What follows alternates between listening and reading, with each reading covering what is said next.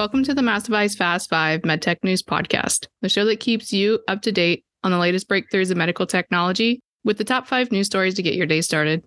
I'm your host, Danielle Kirsh, and today I'm joined by my co-host, Kirsh and Whooley. Today we'll talk about a recall from Teleflex, the FDA approval of Metavention's renal denervation IDE study, as well as some diabetes news from Bigfoot Biomedical and Insulet, and a major personnel change at Integra Lifesciences.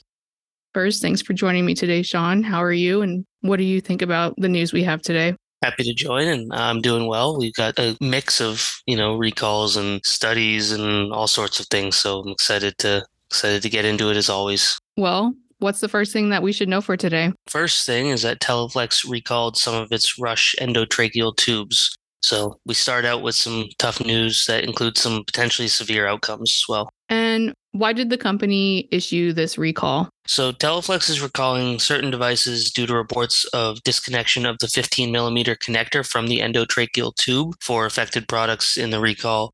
There's a possibility of oxygen desaturation, and in that event, any immediate or long-term health consequences depend on the degree and duration of desaturation. Initial investigations have shown that the disconnection results from the intermittent cross-contamination of the connector with trace amounts of silicone oil. So although that increases the lubricity of the connection, it does not present additional clinical risks. And what is it recommending that clinicians do to prevent injury? Well, the company recommends that clinical staff ensure the connector is seated firmly in the endotracheal tube to prevent disconnection during use per the product instructions for use. Should the disconnection happen, reconnect the two components promptly and secure as described in the instructions for use. So basically, distilling it down, follow the instructions. How many complaints have there been so far? So Teleflex has received 189 complaints of connector issues for the devices so far.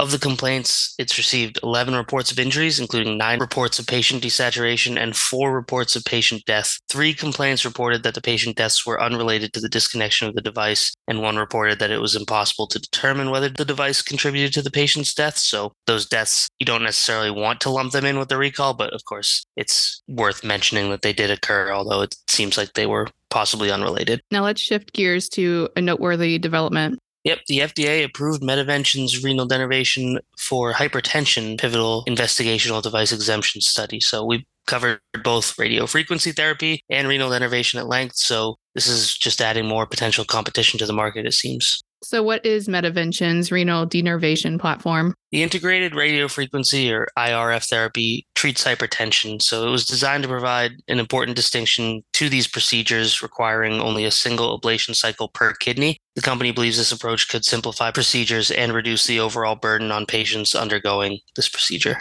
And how does that platform work? So it's catheter-based, minimally invasive, using an integrated multi-radiofrequency electrode balloon. It also has a cooling circuit for the lone ablation cycle. So with just one ablation per kidney, Metavention says the IRF system simplifies and standardizes the denervation procedure. It remains investigational and doesn't have approval in any geography, but obviously this IDE study could potentially lead to something in the States. Definitely. And what are executives saying? Todd Berg, the Metavention CEO, said the benefits of renal denervation for the treatment of uncontrolled hypertension has been meticulously studied for over a decade, and the procedure could represent a new frontier in hypertension management for interventionists. This pivotal study of the IRF denervation system is a tremendous opportunity, he says, to bring next-generation capabilities to this emerging field. Now, what's the next thing that we should know for today? The next thing is that some real-world data has supported the Bigfoot Biomedical diabetes management platform, so some positive study results supporting the innovative Bigfoot Unity platform. And what is that Bigfoot Unity system? So it's an FDA-cleared system designed to simplify continuous glucose monitors, or CGMs, and the data they produce. It's got a smart insulin pen cap, which takes data from a CGM and informs the patient exactly how much insulin they need at any given time. So who was included in this study? The retrospective analysis initially evaluated 75 Bigfoot Unity users across 13 clinics. They used the system for 6 months. It then slimmed down to a cohort of 58 users that qualified for the pre-specified real-world clinical outcomes analysis. Those subjects had at least 50% of CGM data within the first 2 weeks and in the 6th month of system use. So Bigfoot Biomedical reported the average age of patients in the analysis as 62 years old. 84.5% of which had type 2 diabetes. Most of the individuals in the study previously used CGM, about 3/4. Nearly all, though, reported themselves as new to using smart insulin pens, 96%, and diabetes apps, which was 93%. Interesting. It sounds like it kind of validates the platform's ability to enhance patient outcomes and simplify diabetes management and promote better quality of life. What were some more of those key data points? Well, a lot of numbers about to come at you. So in a paired analysis, 50 individuals with available baseline HbA1c and glucose management indicator, GMI values, had a mean starting HbA1c of 8.3% and GMI of 7.3% after 6 months of use. Bigfoot Biomedical said 36 users that reported prior CGM experience had a mean baseline HbA1c of 8.2% and GMI was 7.3% again at the 6-month clip. 12 users with zero prior CGM experience had 9% HbA1c and 7.1% GMI. The study saw time spent with low glucose and very low glucose come in at 1.4% and 0.2% respectively, which was below the established treatment guidelines of 4% and 1%.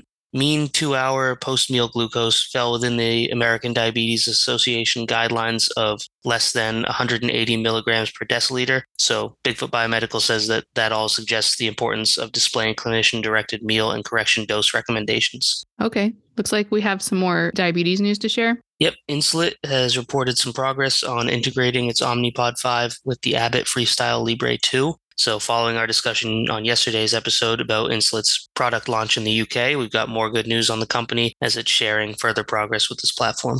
It seems like the integration of these two innovative technologies aims to streamline diabetes management by combining insulin delivery and that CGM technology in a more convenient, user-friendly manner.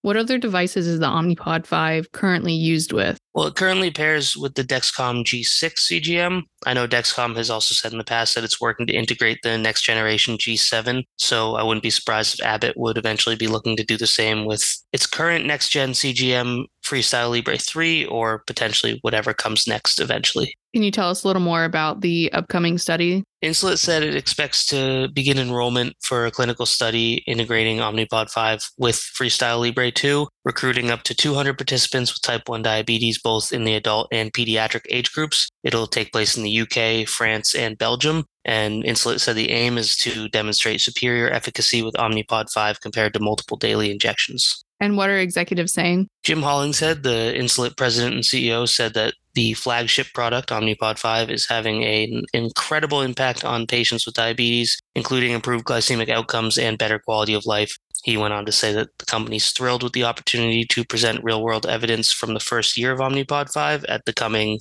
ADA conference this weekend, and additionally further educate diabetes clinicians on how they can improve care for their patients using tubeless automated insulin delivery technology. And what's the final thing that we should know for today? Final thing is that Integra Lifesciences has named Lea Daniels Knight as its new chief financial officer. So big personnel move for a veteran in financial leadership who also comes with some medtech experience too. So where does she join the company from? Most recently, she was Executive VP of Business Finance for Booz Allen Hamilton, where she was responsible for providing strategic and financial leadership to all the company's business sectors to support above-market growth.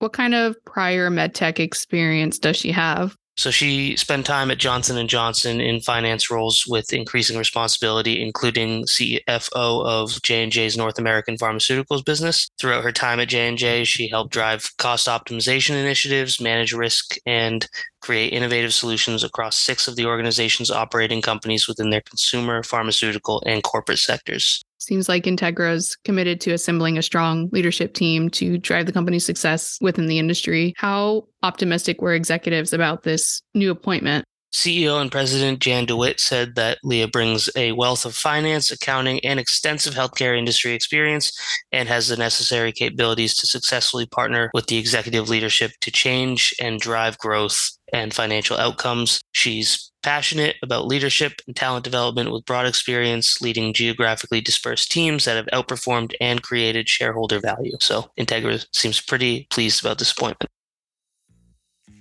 Well, that's all the news that we have for today. Thanks again for coming on, giving us your insights. My pleasure. And as always, read more on the Mass Device website and check out our show notes at massdevice.com/podcast. Interact with us online. I'm on Twitter at Danielle_Kirsh, Kirsh, and the same name on LinkedIn. Where can our listeners connect with you, Sean? You can connect with me on LinkedIn at Sean, Sean, Whooley, Whooley. Subscribe to the Mass Device Fast 5 wherever you listen to podcasts and share this episode. Join us next week for your daily medtech news roundup. Thank you for listening.